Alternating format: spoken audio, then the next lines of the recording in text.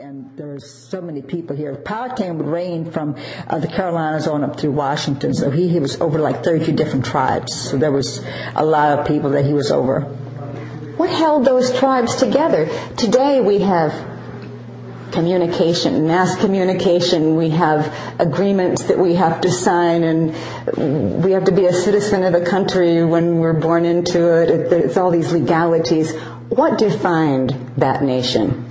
Powhatan was such a great leader. He had like 32 different tribes, so he had representatives from him all over the different areas to letting him know what was going on in each of the areas. So he was well informed of what was going on, and I guess some of them were called spies too, that they were just all around, and he knew what was going on. There was nothing that he didn't know. Back then, the only transportation was by walking or by canoe, so it was very difficult to be in every place. So he had people stationed all around to let him know what was going on, and they would report back to him. You are listening to another Travel Radio International audio journey. We are exploring the Pamunkey Indian Museum on the Pamunkey Indian Reservation along the Pamunkey River that drains into the Chesapeake Bay watershed. Joyce Pale Moon Krigsvold is a traditional Pamunkey potter. They lived in longhouses. Many people think of native, they think of teepees, but we lived in longhouses. The women were the ones, and the children were the ones to make the longhouses. What were they made out of? Saplings, and they would put the saplings together, and then they would make mats, weave mats to put on the roof, and they would have the opening in the roof, and they'd have a fire in the middle of the longhouse, and the smoke would go up through the hole in the roof. I'm sure it was very smoky. That's how they had the fire, and it's a wonder that the matting didn't catch on fire, but it never did. That's how they made their longhouses. Is it known how they arrived here, or how long they have been here prior to 400 years ago? We've been here for thousands of years now. I don't know, some say we came from the Spaniards, but I'm not sure about that. I can't be definitive on that. I know we've been here for a long, long time. Not from the Spaniards? That's what I've heard. A long time ago, yeah.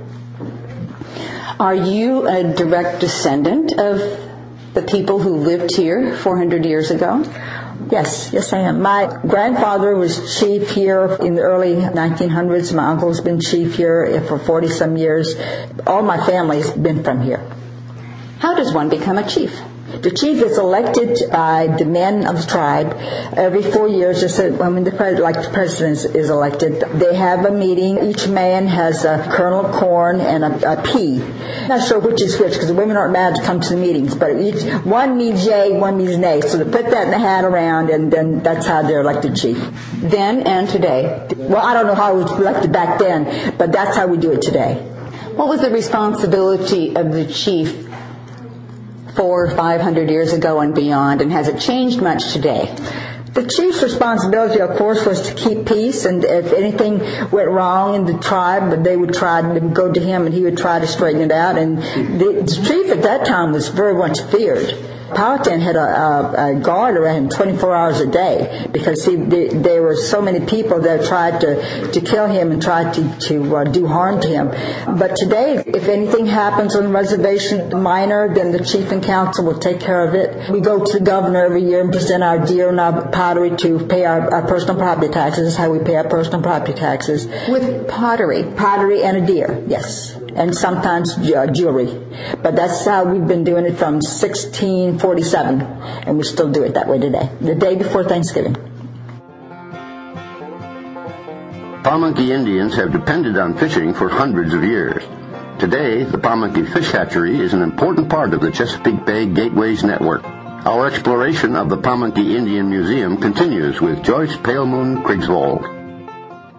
Joyce, where do your displays begin in the museum? What year and what are the artifacts?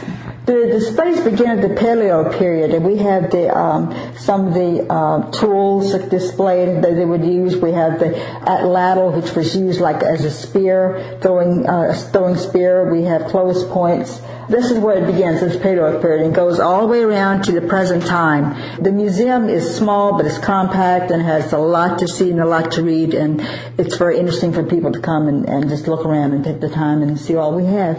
We can take these items behind the case and put them in the context of those longhouses.